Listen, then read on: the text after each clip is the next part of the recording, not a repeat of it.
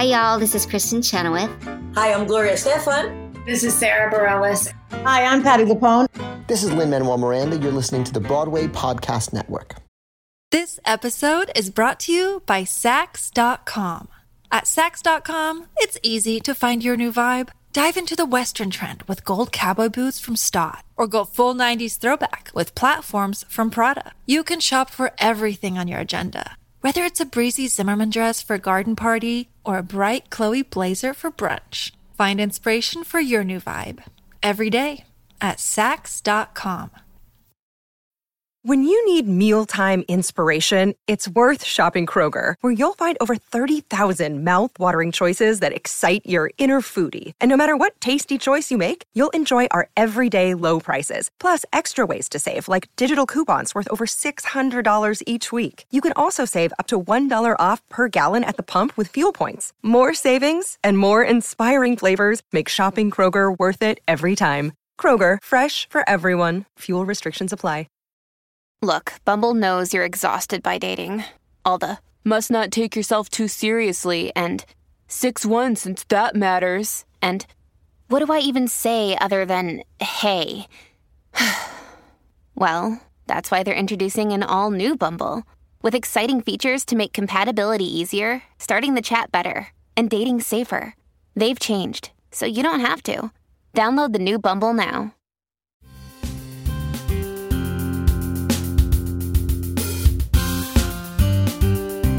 Welcome to Stagecraft, Variety's theater podcast, bringing you backstage and behind the scenes with the stars, creators, and industry leaders who are bringing Broadway and the theater industry back to life. I'm your host, Gordon Cox. On this episode of Stagecraft, I'm talking to playwright Alicia Harris and director Whitney White about their production of What to Send Up When It Goes Down. A play, a ritual, and a pageant, it's a boundary-pushing theatrical event that earned raves in its 2018 off-Broadway premiere and has gained acclaim ever since. The show is back in New York for a run at the Brooklyn Academy of Music this summer, prior to an engagement this fall at Playwrights Horizons. Harris and White are both in the virtual studio with me to tell us about crafting What to Send Up as a ritual of mourning, grief, and celebration. Hi, Alicia and Whitney. Thanks for joining me. Hi, thanks for having us. So, Alicia, as I understand it, this was a play that you'd been working on for a few years, or maybe even more, even before we first saw it in New York in 2018. I wonder if you could just tell us a little bit about where you were in your life when you started working on it and what the genesis of it was for you. Sure. So I was actually still in grad school when I started working on this piece. I was upset at the acquittal of Trayvon Martin's murderer, and I just knew that I needed to make a thing. So I started working on a piece that at first seemed like it could be a traditional theater piece. And then I understood pretty quickly that I wanted to make something that was interactive, something that definitely mimicked the urgency of the issue of anti-Blackness, of resolving, disrupting anti-Blackness. And so I wanted to make something that was participatory. I also felt quite lonely because when that happened, it was the summer, we were out of session, and I was in Castaic, California, which is a really sleepy little bucolic place. And I didn't have people. So I needed people. So I made a piece that spoke to my needs. And then I gathered my friends, my grad school friends, and we started doing the piece. Some of them had studied stage management. They weren't even necessarily actors. They were people who felt very passionately about this issue. And I'm so lucky that they gave me a yes and worked really hard with me. And we started doing the piece. We started out in a black box at the school, and we did it at the Harriet Tubman Center for Social Justice in South Central LA. So it was a storefront, not a traditional theater space, which felt right. And then we did it at a theater in Pasadena. We took it up to the costume shop at ACT. And, we were rehearsing in living rooms or found spaces, someone's warehouse at one point, really hot in the Valley in the summer. And so by the time I had the great privilege and honor of meeting Whitney and with the Movement Theater Company, this work had gone up a few times. I learned this play by putting it up. I didn't wait till I had my ducks in an order. I put it up. I was the director, producer, costume designer. I was doing the most.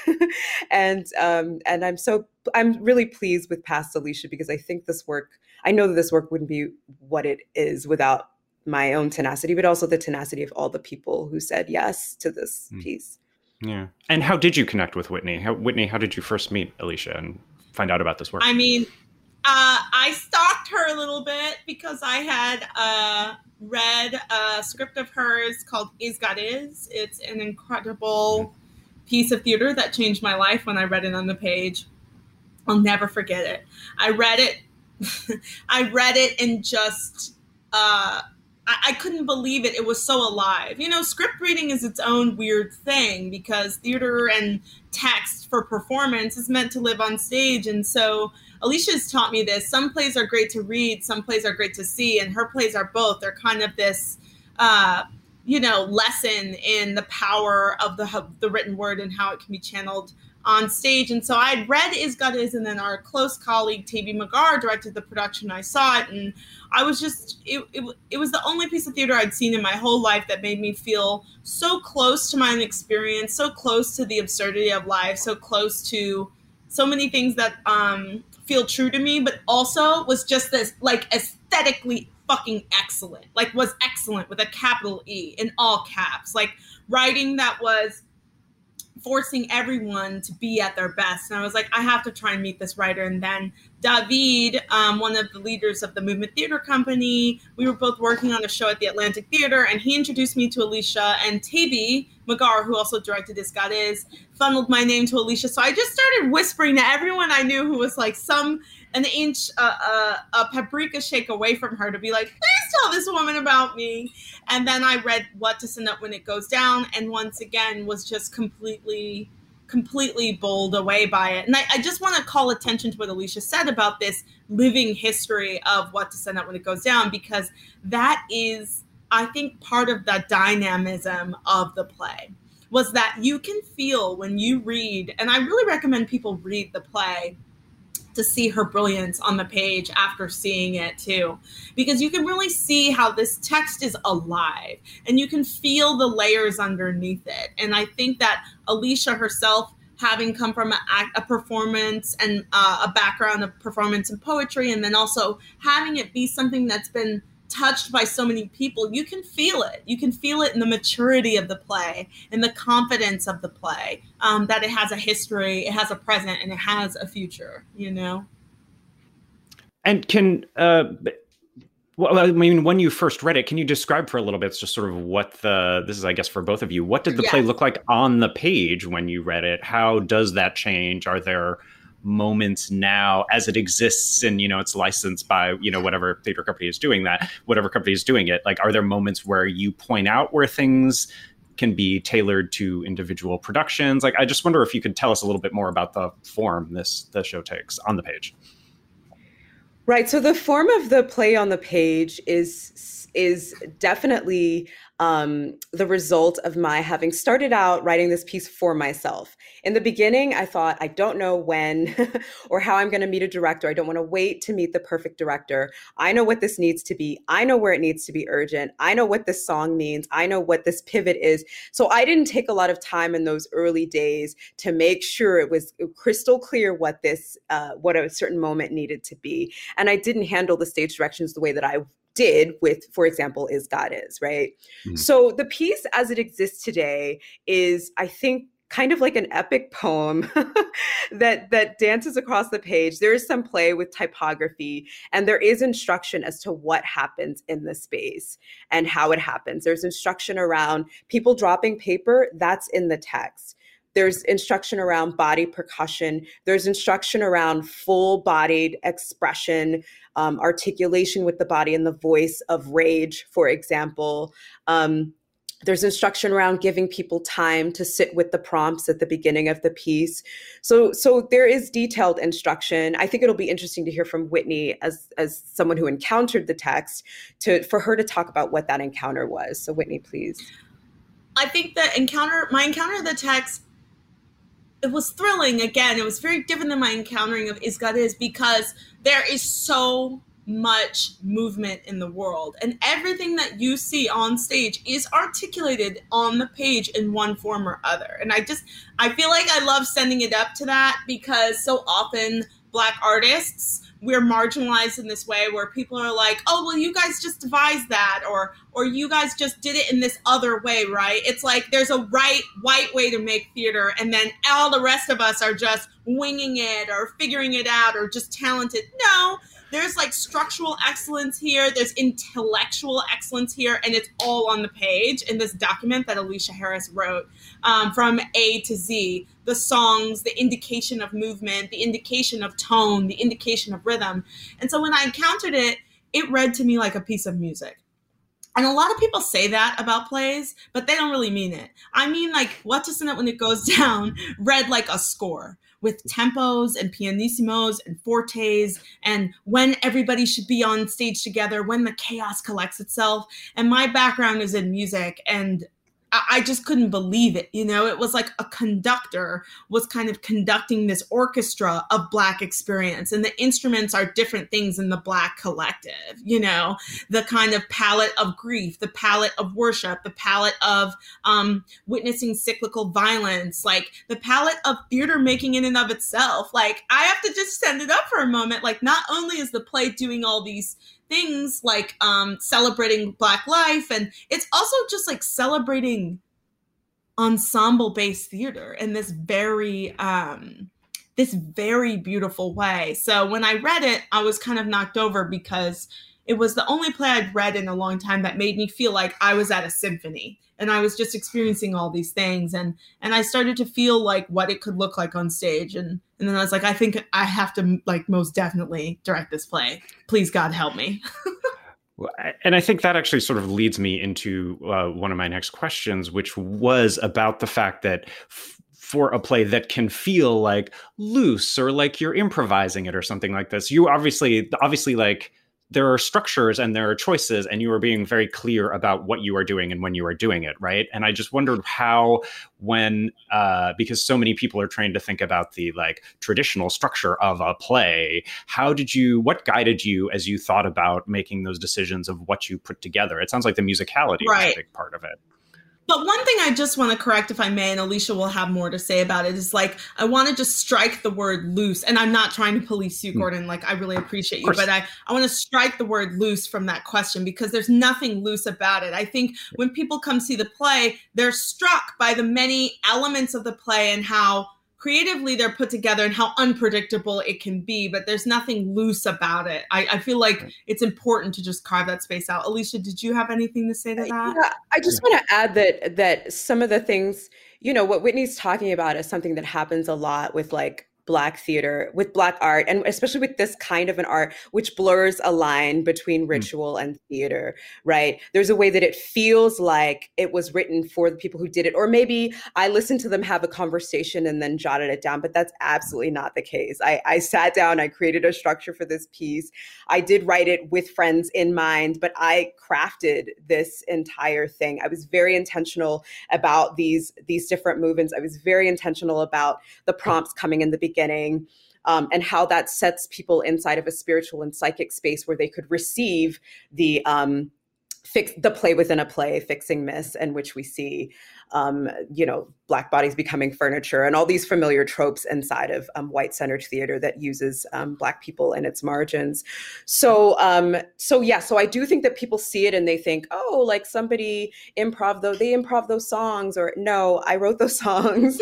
I placed them inside of the play.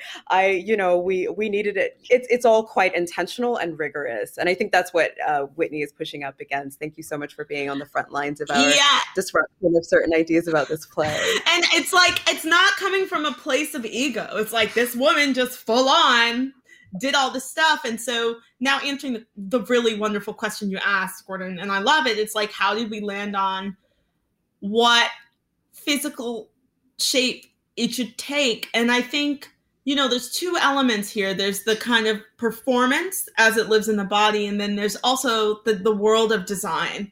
And I just want to give a shout out to our designers, because they are they're juggernauts. They're amazing. Queen Jean on costumes, Yu Shen Chen on scenic, Chasi on lighting and Sinan on sound. And I think, there's vocabularies in the piece that Alicia's clear about. And because we are Black women, we have a concentric kind of circle of experience. We don't have the same experience. Every Black experience, every human experience, of course, is like so different. But there's overlap. When she wrote the descriptions around the song, I was like, this has to be on its feet and it has to be snaking through. And then I asked myself, okay, what's a powerful physical vocabulary to do that? And we landed on, Black steppe life, Greek physicality, and we landed on hakas by the Maori people.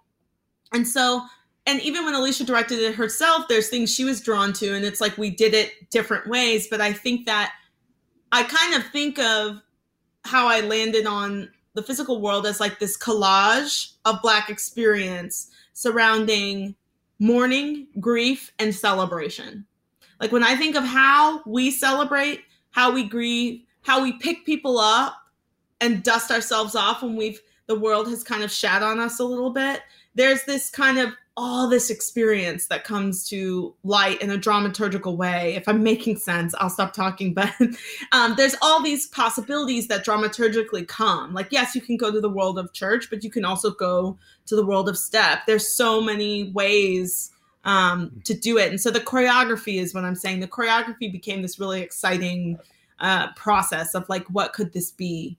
And what's in our collage that works. And there were drafts, we went through a drafting process and some things didn't work. Some things were too much. One draft of the design was way overboard, as one character has to say in the play. And then we landed on something in which I think the human body could just shine without being obstructed by tricks. And I wonder, one thing that occurred to me as I was watching the show was I wondered about the process for you and for your actors just sort of working on it and kind of rehearsing it over and over. How did you think about sort of self-care for yourselves through all of this? Because you're sort of living in this space that, confronting things that are very hard and kind of returning to it again and again. How did you think about kind of managing that and making sure that everyone was, feeling good and healthy and, able to bring all of themselves and all of that? Whitney will definitely speak to this. I will say that she's a tremendous captain of the ship, and that we came into this room, we've spoken about being mindful, especially in this context of everything that just happened with COVID, what it means for these actors who haven't been doing this job, who haven't been engaged in this way, live and in person, to return to their practice. And so there's the trauma of COVID. And then of course, when you're Black, there's the trauma of being Black. And we understand the ways that COVID disproportionately affected our community.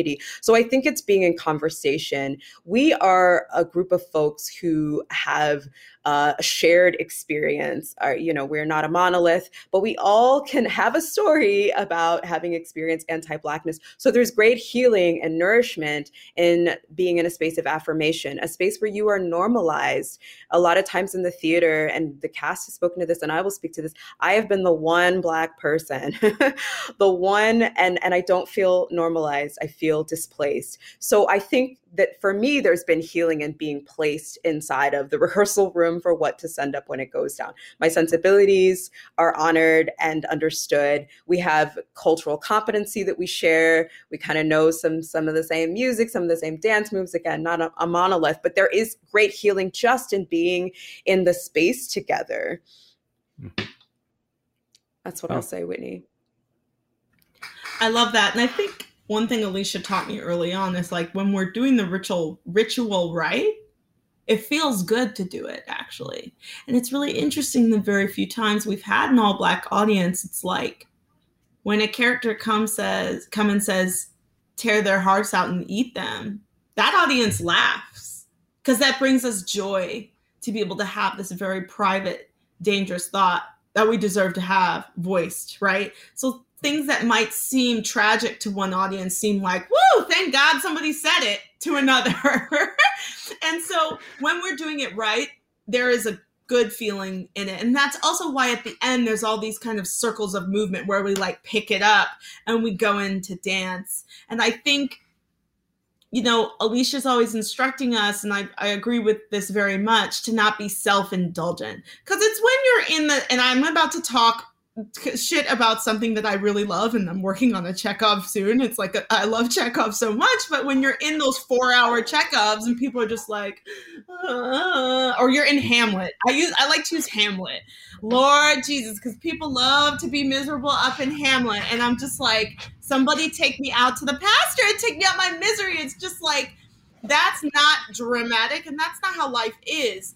Even in the most traditional cultures that practice what I'd say have great grieving practices, like the Jewish culture, the Hasidic culture, African cultures, where it's like you're in a period of grief for a long time, you do move on. And I think that's also honoring that kept the room pivoting. You got to keep pivoting. And so I have to say, rehearsing this show it's just so great. The actors are so good. I'm happy you got to see them. Like, aren't they? I mean, please, everyone wonderful. Listening. Yeah. They're amazing. Yeah. They are technically excellent. They're singers. They're movers. I hope, to have another cast as splendid as they are. So rehearsal was quite special. And we've had several cast members along the way. I want to shout it out to the people Alicia worked with when she was developing it. I want to shout out to Naomi Lorraine and Namuna, Cisse and Combi and all these. I mean, everyone that's touched it has just made my life so much richer, So that also kept the room positive. Just the fact that you're surrounded by really dope people that you want to hang out with. I'll have more with Alicia and Whitney right after the break. This episode is brought to you by Sax.com. At Sax.com, it's easy to find your new vibe. Dive into the Western trend with gold cowboy boots from Stott, or go full 90s throwback with platforms from Prada. You can shop for everything on your agenda, whether it's a breezy Zimmermann dress for a garden party or a bright Chloe blazer for brunch. Find inspiration for your new vibe every day at Sax.com. It's time for today's Lucky Land horoscope with Victoria Cash. Life's gotten mundane, so shake up the daily routine and be adventurous with a trip to Lucky Land. You know what they say, your chance to win starts with a spin. So go to LuckyLandSlots.com to play over 100 social casino-style games for free for your chance to redeem some serious prizes. Get lucky today at LuckyLandSlots.com. Available to players in the U.S., excluding Washington and Michigan. No purchase necessary. VGW Group. Void where prohibited by law. 18 plus. Terms and conditions apply.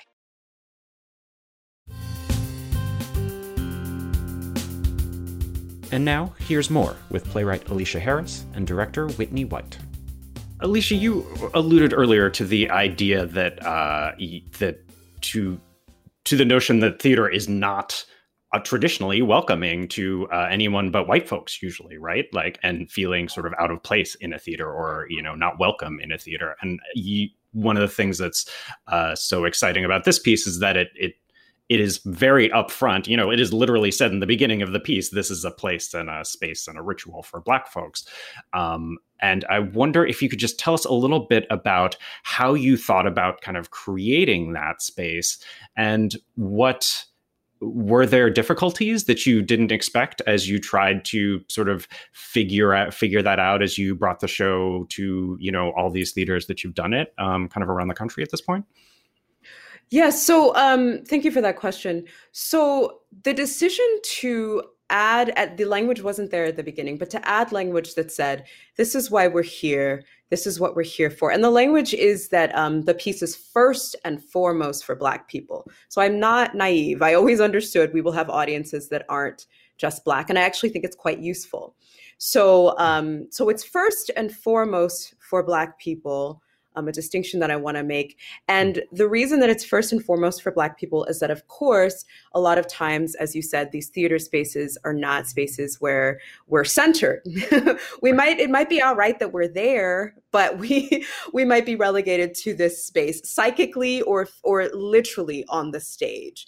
I remember seeing a piece on Broadway where there were Black people in it. There was like one sort of central Black person and sort of stereotypical role, but all the Black people literally in the margins. So that's why that language is there. That language is also there because we had a performance in which people were kind of laughing, and I felt like a space that didn't feel welcoming to the work, or didn't feel like it was honoring that we are here to because people are dead. You can't be giggling right now. It doesn't seem appropriate, and we actually want you to honor these folks. And anti-Blackness is such that it's just sort of woven into the fabric of our country and our culture. You really have to call it out. You really have to say to Black people, you are welcome here. I cannot assume that my people know that they are welcome. I have to say to them, you are welcome, and this is for you, because oftentimes, it is not, right? And people don't say it's not. They don't say this place is first and foremost for white people, but we know that it is. And we're talking about spaces of education. We're talking about workspace. We're talking about all kinds of public spaces. We're certainly talking about the theater. Your programming tells me who you're here for. Your programming tells me whose love life you're interested in, whose humanity you honor and you believe is inherent, right? I have to talk back to that. And the way that I talk back to that is by making this play, and also by saying to Black people, and I've gotten feedback that it's affecting, and it does something immediately to hear, this space is for you. You were considered in the writing and the creation of this space. I think is critically important. As far as pushback, people may feel weird, but they're not going to say anything to my face about it. So I don't know, Gordon, you may hear from some white folks or other folks who have a problem with it. Yeah. but no one has told me that though I have heard from a friend that some folks' response to hearing that language is a part of it, or that's the thinking that this is first and foremost for Black people, is, oh, well, I won't come then. Well, you don't need to be there. And that's your own performance of problematic behavior that I would encourage such a person to do some critical reflection around. Why should it trouble anyone that an oppressed people have a space that is for them, an affinity space? We all, queer folks, Black folks, Jews, all of us who are oppressed deserve those spaces, and we should celebrate them, even if we find ourselves outside of that community. Yeah. And tell me about how the form that the show is taking here in New York, because it's doing a somewhat unusual thing in which it lands at a place for, a relatively brief run at BAM, which is where I saw the show. And then it's going to go to Playwrights Horizons a bit later this year. What sort of prompted that? And do you anticipate the show changing much between now and when it comes around again in the fall? Sure, I'll speak to what prompted that, and then Whitney, please jump in, my dear, and give space to you. So we actually had been programmed into Playwrights Horizons pre-COVID, right. And then that got postponed, but they stayed committed, which is marvelous. And then there was some interest from BAM and putting the work up. I think that Adam Greenfield, the artistic director of Playwrights Horizons, had been doing tremendous work, and he's really interested in as many people seeing seeing what to send up as possible. So when that opportunity arose, we were initially going to be in the Brooklyn Botanic Gardens. That didn't work out, and we were moved into the indoor space at BAM. And it's been tremendous, and they've been really, really, really good to us thus far. Whitney, what do you have to add? I think that this show is profoundly different when and where we do it. We've done it at ART. We've done it in DC. We've done it in Boston. Now we're back in New York. And I think the Brooklyn experience of it is going to be wildly different than the 42nd Street experience. I'm very proud that we're doing this show in both spaces, because every day when I check in on the show, on the days I check on the show, I'm amazed at how diverse and close to me the audience feels. Even the non-Black members, they're people I know, they're people I'm in spaces with, and it's undeniable what doing a show on 42nd Street is 42nd Street, and the people that have access to that show, it's a certain group of people. Now we're very passionate about making sure that this show is accessible to everyone, and the people, especially the people it's made for. And again, I always love bringing up, this is a healing tool for everyone. It's made for Black people in mind. I think lately I've had this interesting response, just a sidebar, in terms of how the show will be different. So it's related, what I'm going to say. But I will have to say this time around, after George Floyd, after this year and a half we just came out of, I have more and more non-Black colleagues writing me and being like, just wanted to let you know I'm not coming at BAM because I know it's for Black people. And I said, it's made with Black people in mind. But this is a healing tool for all of us. Don't let yourself off the hook. Who said you should let yourself off the hook? And it's funny, it didn't happen before, but I do think we're living in this challenging time. We're like, oh, it's not for me. So the best way I can be an ally is to remove myself. No, that's actually very like supremacy right there. So I think 42nd Street will be very interesting because I've never seen anything like that, there in that space. And having those people who are used to sitting comfortably in the dark with their candies while they're at Lion King and there's all these Black people on stage doing labor for them is going to be a very profound experience. And I'm quite curious about what form it's going to take. There will be some changes in the installation. And of course, the show is a thing of presence, and we're honoring people, different people every day. And so I will say, Gordon, it surprises me how much the show changes. It's not one of those unit set things. Like a lot of the work I do, I pick it up, I can drop it down over here, over there, you know. But this show really is a living show. I can never predict. I can never predict what's going to feel different. So I do think it will be very powerful at Playwrights Horizons as well. And is that about the space, the actors, the current events, all of the above? Is that all? What is that conversation? I think it's all of the above. I think the actors are very brave and they walk off the street and walk into the play with where they're at. I cannot sit here and tell you enough about how different this company of actors, and I call them a company now because at this point that's what it feels like. But when I think about who these people were when I met them, and I think about who they were when they stepped into first rehearsal at BAM, it's like remarkable. It's remarkable, the change. I'm different too, if I'm honest. I'm not the same. So it's like the things I'm noticing and the things I'm changing are different. You know, the laughs hit different. The drama hits different. And I would be lying if I was like, oh, just set it and leave it. But it's the kind of play that makes me pay attention to it, that makes me shift it when things are flat. Some things were flat in our rehearsal process, I'll be honest, that were popping before. And we had to shift it. And some things are popping now that were flat before. And that's just been fascinating. Yeah. Did you have anything to add, Alicia, about I was just gonna lean in a little bit on, I think whatever the context is going to change the show. A different geographical context changes the work. I remember in DC having a moment of like, oh, these DC audiences are quite different to the audiences in New York. Some of them has to do with word having gotten out in New York by a certain time in the run about what the work was, the culture of theater in that space, who can access the space, you know, what's been going on historically with regard to the demographics that can access the space, who is the staff at that theater, how do they feel about the work, how are they welcoming or otherwise to this radical Black work and that's being presented in their theater. There are a number of things that shift the context, and then how the cast is feeling about all of the above. And certainly how I am and where I've been as the writer. I think hearing the play post-COVID, and I started this in like 2014.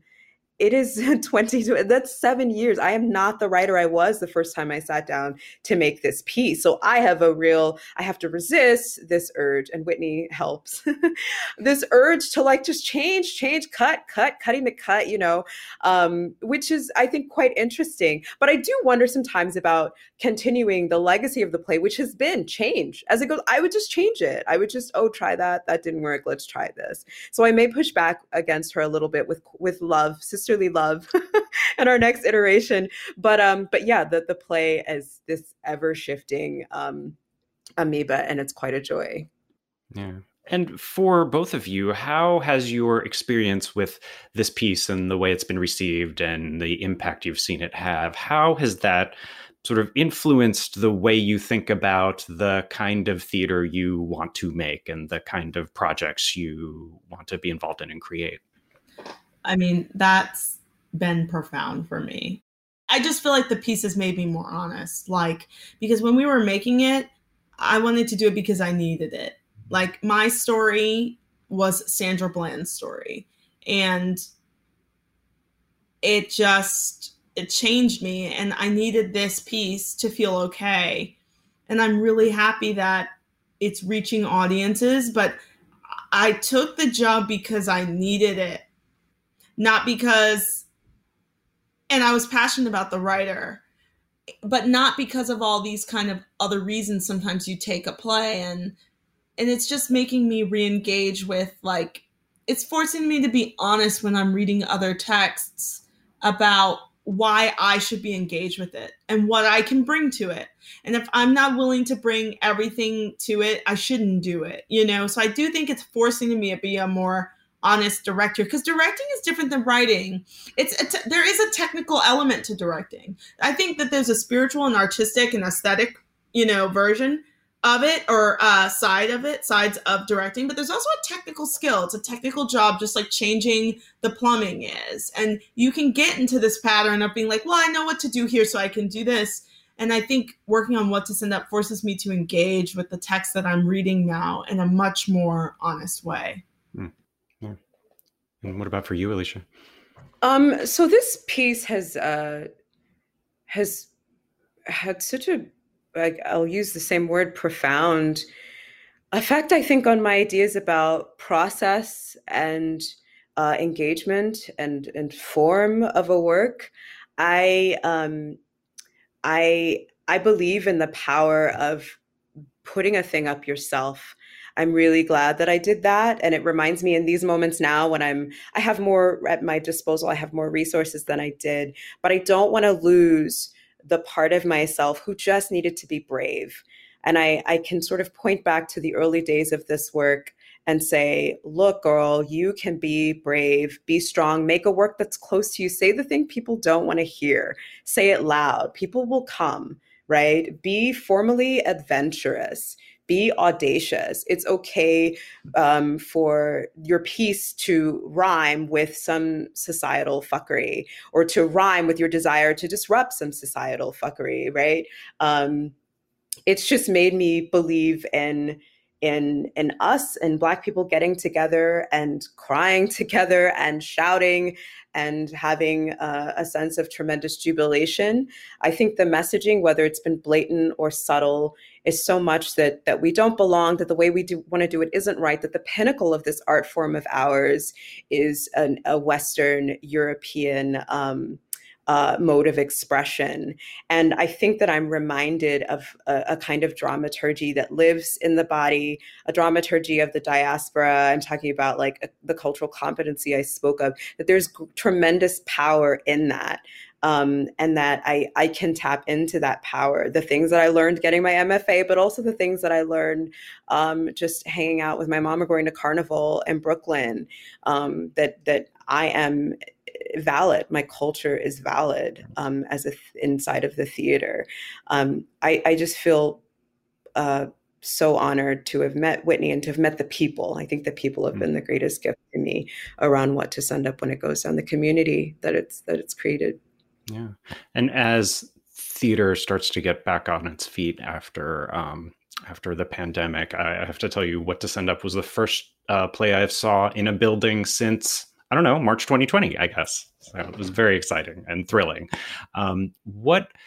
As theater is going through this process and rebuilding and rethinking itself, hopefully as it rebuilds, what are your hopes for what theater can be going forward? I just think I hope that we can all be braver when looking at structure and story. There's many ways that people experience life. Even to my white colleagues that are writing, like, challenge yourselves with the way you're refracting the human experience on the page. I think we all deserve a little more to feel alive. And that's what the theater should do, is make you feel alive and engage us all in these larger themes that we're questioning. And so I'm just curious about structure and form, like, in this huge way, because Alicia has created this thing that explodes form and structure, and yet it's just incredibly resonant and powerful in the most realistic way. So I guess I'm saying, let's all challenge realism, because after the 1.5 years we just had, I think we all can take it. And I'm excited for that. I'm excited for this next kind of phase of theater. Yeah. I need greater equity in the theater. I need more people to be able to access this art form. I need them to understand that it belongs to them, even if they're poor, even if they can't get into an MFA program. I need people to not be getting into tremendous debt to study the theater. I need the gatekeepers to look different. I need there to be no gatekeepers. I just need it to be more accessible. I mean, the people have built up all these roadblocks to the theater when it started as ritual, and every culture has its theater ritual beginnings. And I'd like acknowledgement of that. I'd like for that to be taught formally and informally. And I want it to be a space of joy and audacity. And I want it to be a space of real disruption. Well, we look forward to that day. And to the part that What to Send Up When It Goes Down has to play in that.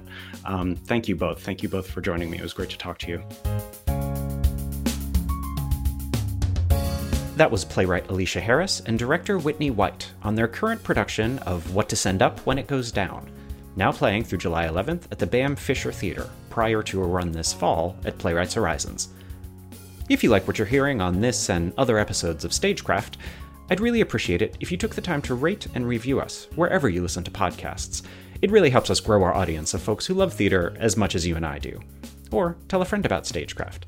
Find past episodes or subscribe on all the pod places, including Spotify, Apple Podcasts, and on the Broadway Podcast Network, which is a great place to find more theater for your ears. I'll be back in 2 weeks with another new episode. Until then, find me on Twitter at GCoxVariety.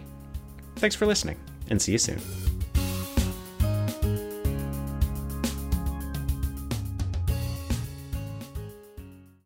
Hey, it's Leslie Odom Jr. here on the Broadway Podcast Network to tell you about the Rise Theater Directory, a program of Maestro Music. Rise is a national online resource designed to connect and empower backstage and administrative and creative theater professionals from underrepresented backgrounds. If you work or aspire to work in the theater community, this can help you find your next project. And if you hire theater professionals, search the Rise Theater Directory to find your next team. Create your profile now and get more information by visiting risetheater.org. That's theater with an RERISETHEATRE.org, because only together we rise. Lucky Land Casino, asking people, what's the weirdest place you've gotten lucky? Lucky? In line at the deli, I guess? Aha, in my dentist's office. More than once, actually. Do I have to say? Yes, you do. In the car before my kids' PTA meeting. Really? Yes. Excuse me, what's the weirdest place you've gotten lucky? I never win and tell. Well, there you have it. You can get lucky anywhere, playing at LuckyLandSlots.com. Play for free right now. Are you feeling lucky? No purchase necessary. Void where prohibited by law. 18+. Terms and conditions apply. See website for details.